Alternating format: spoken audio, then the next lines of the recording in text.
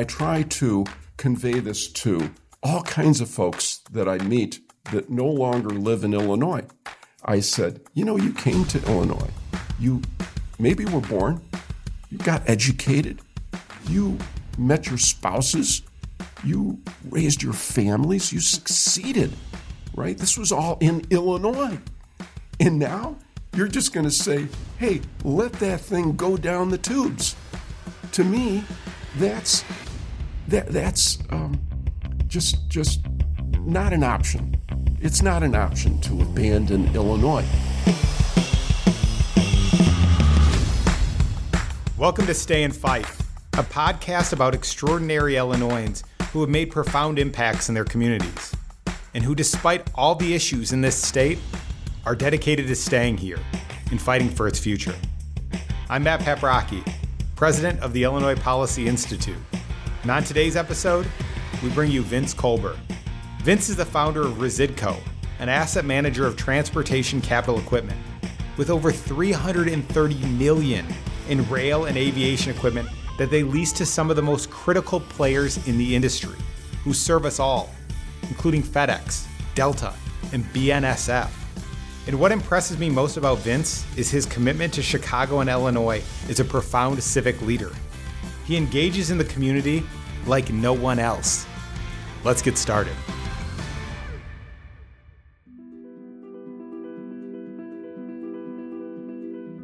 Let me start with your beginning. So you grew up with your childhood in Buffalo, New York, and these were very formative years for you as a kid. Can you tell me about that? Oh, so many data points on that one. I have had so many jobs, I've lost track of them. I could go on for hours about those jobs, but I did some things like one of my most productive summers in college with respect to what I'd call manual labor was one summer I had two jobs. I drove a truck during the day, a delivery truck. On my resume, I'd said I was in the distribution activity. And then I was also, in the nighttime, I had a job, one of those dirty jobs, cleaning luxury buses. So that's where you get to do all the fun stuff, like particularly the latrine part that's in the back of the bus that is not too pleasant. But I worked the grill at McDonald's, doing the grill and cleaning the grill at 2 o'clock in the morning. I love that. I have grills around. There's no one who can clean a grill anymore as good as I can. I mean, I could get that job back in a heartbeat. They'd love to have me. It wasn't ever necessary to do that. I was a janitor in a retail store. I painted houses. I washed windows.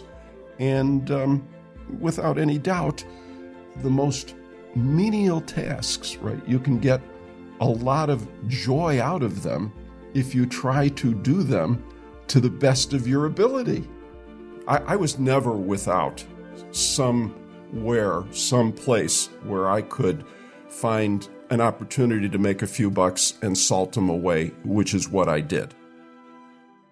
So what drove you to that? Understanding work as a young man and saying, I want to go find a job. What led you down that path? I think it was, there were no allowances, right?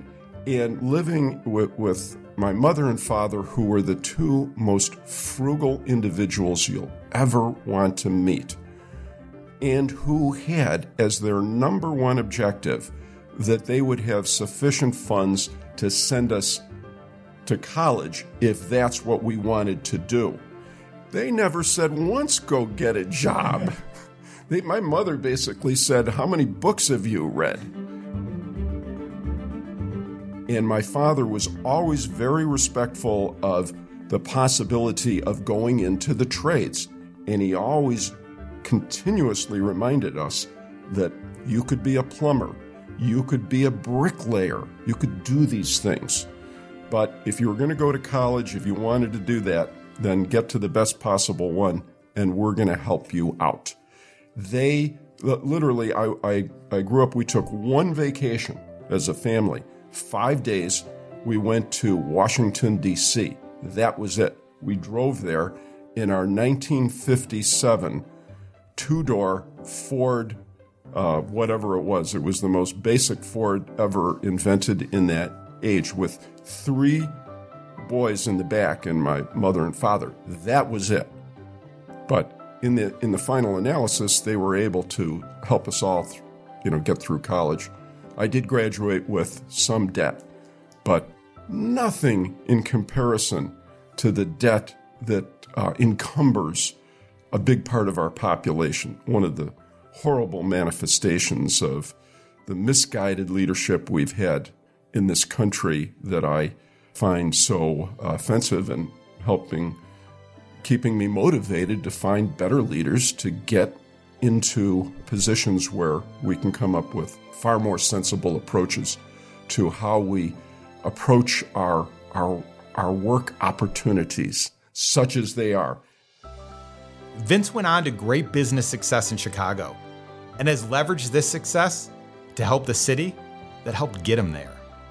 From supporting the Big Shoulders Fund scholarship that empowers inner city children who are trapped in failed public schools to attend better private ones, to throwing himself into public policy and politics on the Republican side of the aisle. And his uniquely deep level of civic engagement is what I respect most about Vince. I mean, the guy could probably be retired on the beach somewhere. Vince, I want to talk to you about civic engagement.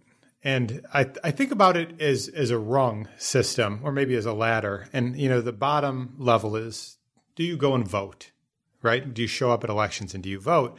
The next level is, are you giving money? Are you engaging financially inside of political activities? Maybe the next level up might be running for office. Do you run for school board? And then there's a higher level of, do you run for office in a district that you cannot win in, or probably can't win in? And I think that's the highest level, is saying we need to have choice and people have to have an alternative. And you've done that. You've ran for Congress in the city of Chicago, which is completely an uphill battle. But you've decided that you need to be engaged civically, so you fought that fight. Can you tell me about that? Well, yeah, some of those steps, it's so interesting that you lay out, because you say, well, voting, and, then maybe you contribute, or that, which is all great.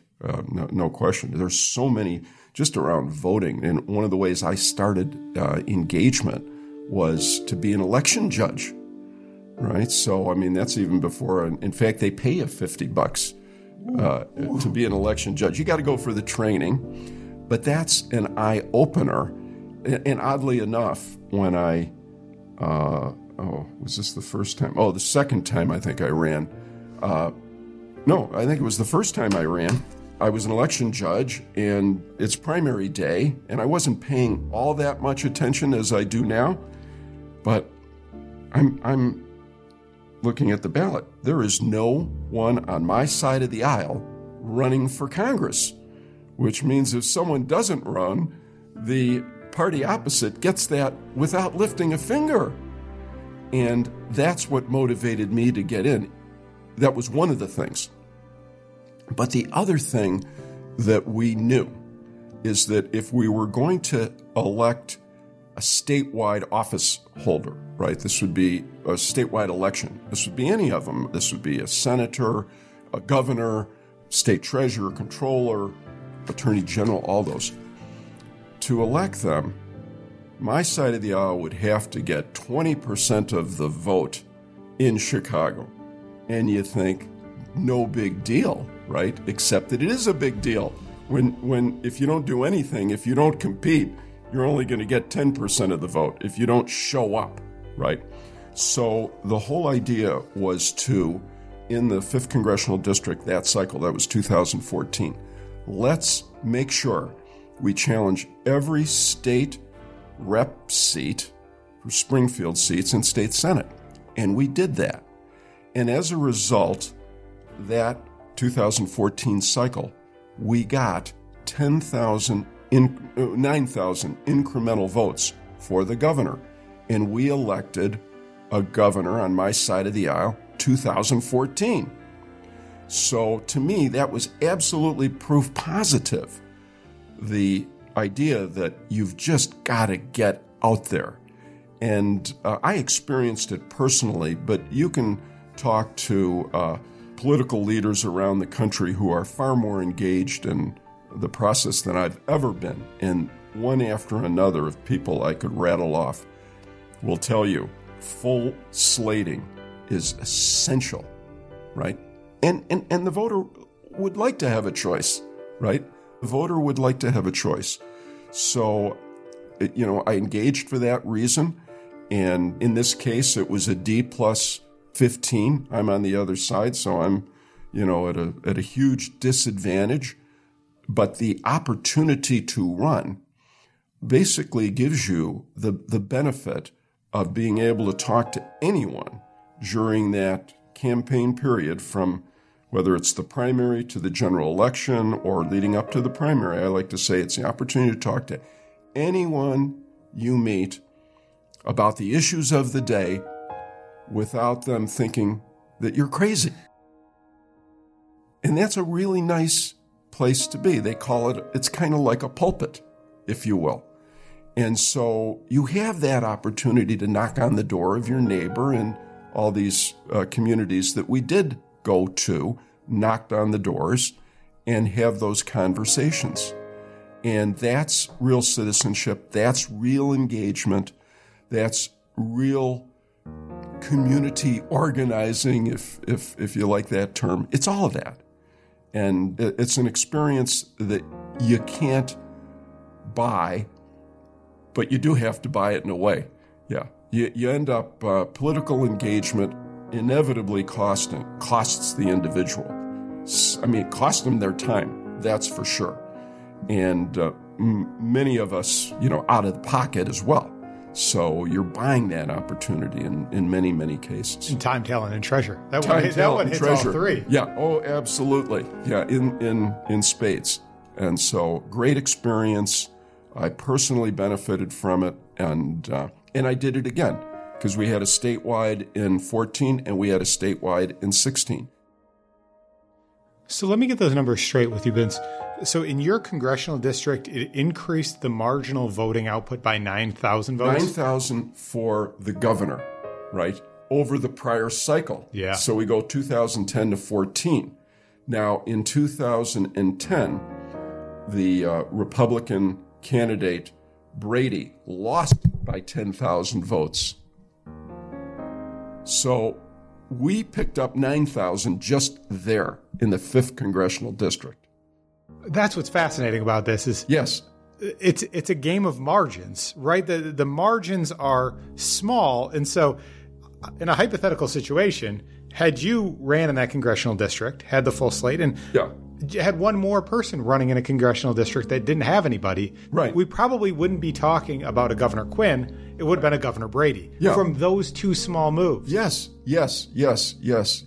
And even though I, as a congressional candidate, couldn't move the needle enough for me, but the fact of the matter is that if you stimulate voters who are aligned with your values, right, then that moves the needle for the ticket, because the statewide, it's all about statewide totals, not just in a particular area, right? So that if you can move the margin of those people in a district, then you materially contribute to the statewide margin. So it could be the difference between a win and a loss in the final analysis. So even though you lose the battle, yes, you're helping somebody else win the war. Yes, exactly.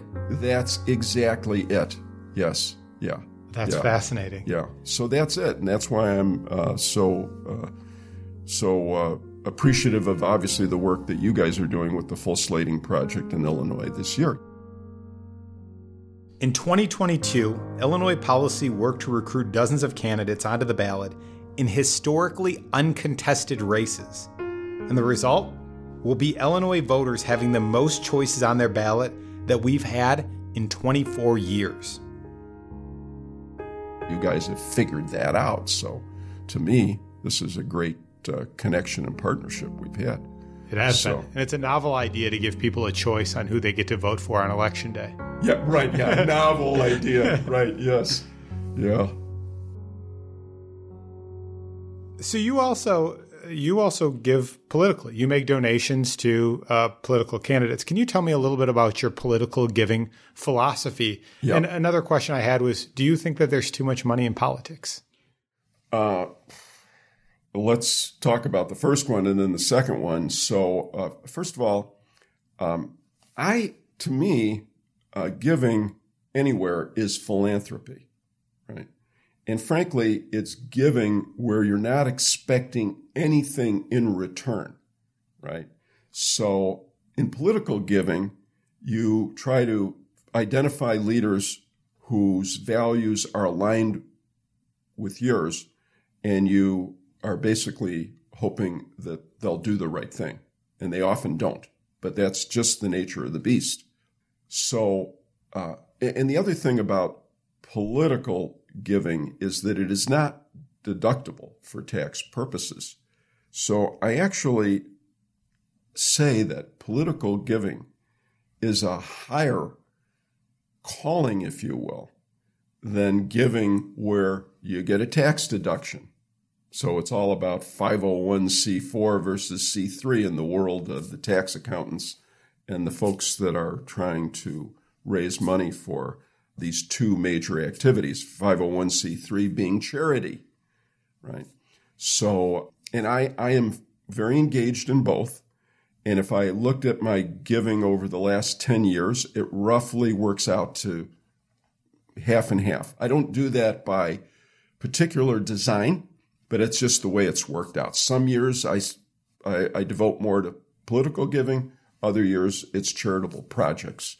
So that's the way it goes. No, the whole, you say, is there too much money? Well, no, I don't, too much money in politics. There's too much money in sports, right? Come on. Yeah. We pay $100 million for a pitcher like it's, hey, no big deal. That's what a pitcher costs, right? So, $100 million for a Senate race from a major state? Yeah. Can you talk to me about Illinois and why you've stayed in Illinois and why you continue to fight here and what you love about this state? Yeah. Well, number one, I have the business here. And maybe that's number two. I have family here. I have two of my three children who are starting and raising families here. That's a huge driver. Having the business here is a second driver. And third, there is a real part of me that says that, and I try to convey this to all kinds of folks that I meet that no longer live in Illinois. I said, you came to Illinois. You maybe were born. You got educated. You met your spouses. You raised your families. You succeeded, right? This was all in Illinois. And now you're just going to say, hey, let that thing go down the tubes. To me, that's just not an option. It's not an option to abandon Illinois. This was foundational. I appreciate the fact that when I came here, over 40 years ago now, the opportunity that Illinois afforded me, and it still affords significant opportunity to young people who get to come here. And so that to me is about preserving and growing that opportunity so that it continues for successive generations. Because we still have the possibility here.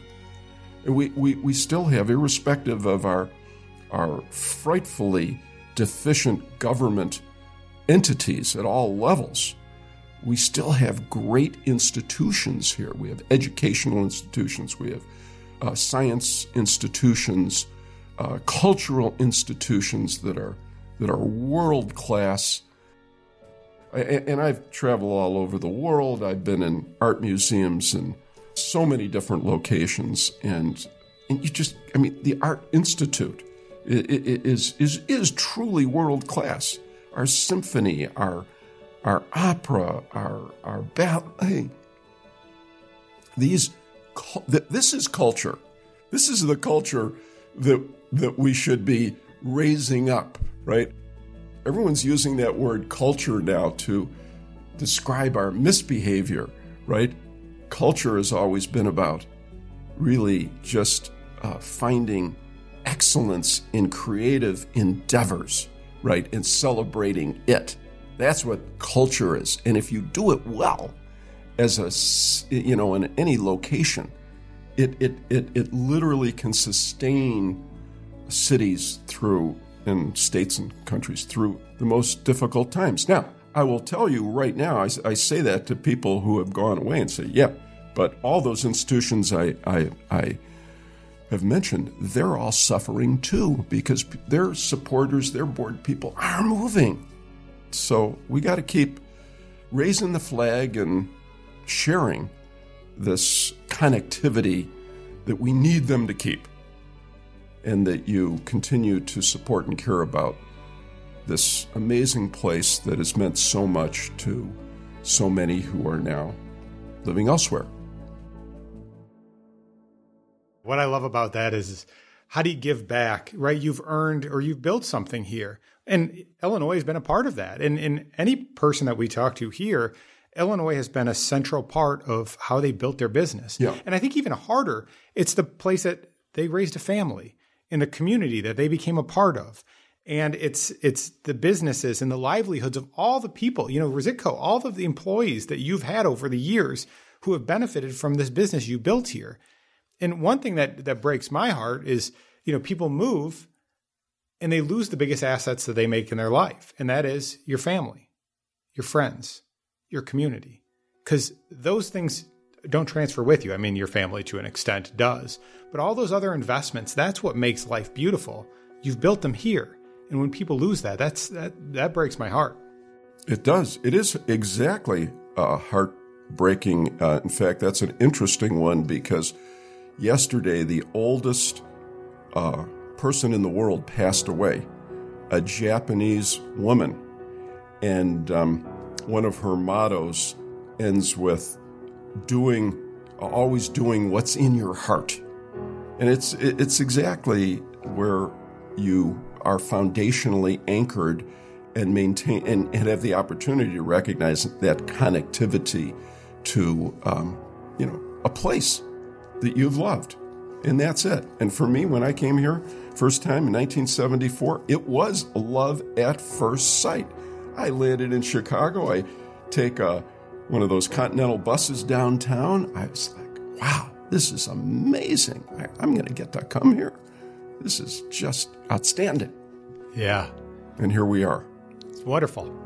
What else did I miss, Vince? Well, my one constant observation about Illinois is a state is a terrible thing to waste, right? The lost opportunity here. Look for all those kids coming through Chicago public schools that are at 25% grade level for their respective math and reading scores. That is waste. That ought to be driving every person in this city up a wall. And I hope it does. So that's a huge, huge motivator. Illinois has so many advantages continuing, right? For all the things I talked about, the cultural things, the business life, the financial community, the legal community that's here. You can find experts to do almost anything here in a heartbeat within walking distance of where we are right now. The most complicated problems, you got to pay them a lot, but you can get them solved. You can get them solved. You can get all kinds of stuff done here. And of course, in a world that's moving digitally, theoretically, you can do that anywhere, but I still like to get in front of people. I'm perhaps a little old-fashioned that way. But the central location, not only in the country, but in the world. And so for global businesses, this is still an optimal location. And we fail to recognize that and appreciate that. And so for all these reasons, I remain, committed to, Illinois and love Illinois. And I will continue to find there's always a million opportunities to help out. And I'm working on the leadership side of the equation. and I help out on the educational side to preserve educational choice. So some of these opportunities that would otherwise die, we're going to keep them alive. We're keeping them alive. And if we get to school choice, it'll be a whole new world for the children of Illinois, but particularly the city of Chicago, where they need competition so they can get the same kind of opportunity that I had just with basic skills, but those basic skills that were so well inculcated that they built it for me personally, and I know you, a foundation that you could do great things with. I think right now is a very unique moment. I think the world, the country, and ultimately Illinois is waking up to change. And we've got the green shoots here. We've got the green shoots. It started with, in the last cycle, and the defeat of the tax hike amendment. An unbelievable thing. Illinois Policy Institute played a big role in that. I worked it as best I could at the retail level. Fortunately, we had also the support of Ken Griffin, who threw as much air power into the defeat as possible. And you know the margins more than anyone, but it proved that we're really, at least fiscally, a center-right state. And that's all about IPI. And so that's what we have to build on. That's well said. Vince Kolber, Chicago and Illinois success story. And Vince, thank you both on the entrepreneurial side and the jobs that you've created through your business, also through your philanthropy, both on the nonprofit side, but the political side. But I think more, thank you for your optimism, which I think we could all see here today, and for your leadership of this state going forward and being engaged on the civic foundations of this state and this country. So thank you, Vince. Well, you're welcome, and it's my honor and privilege to have this opportunity. And if you like this episode, share it with your friends and subscribe so that you don't miss out on the next one. Thank you for joining us, and we'll see you next time on Stay and Fight.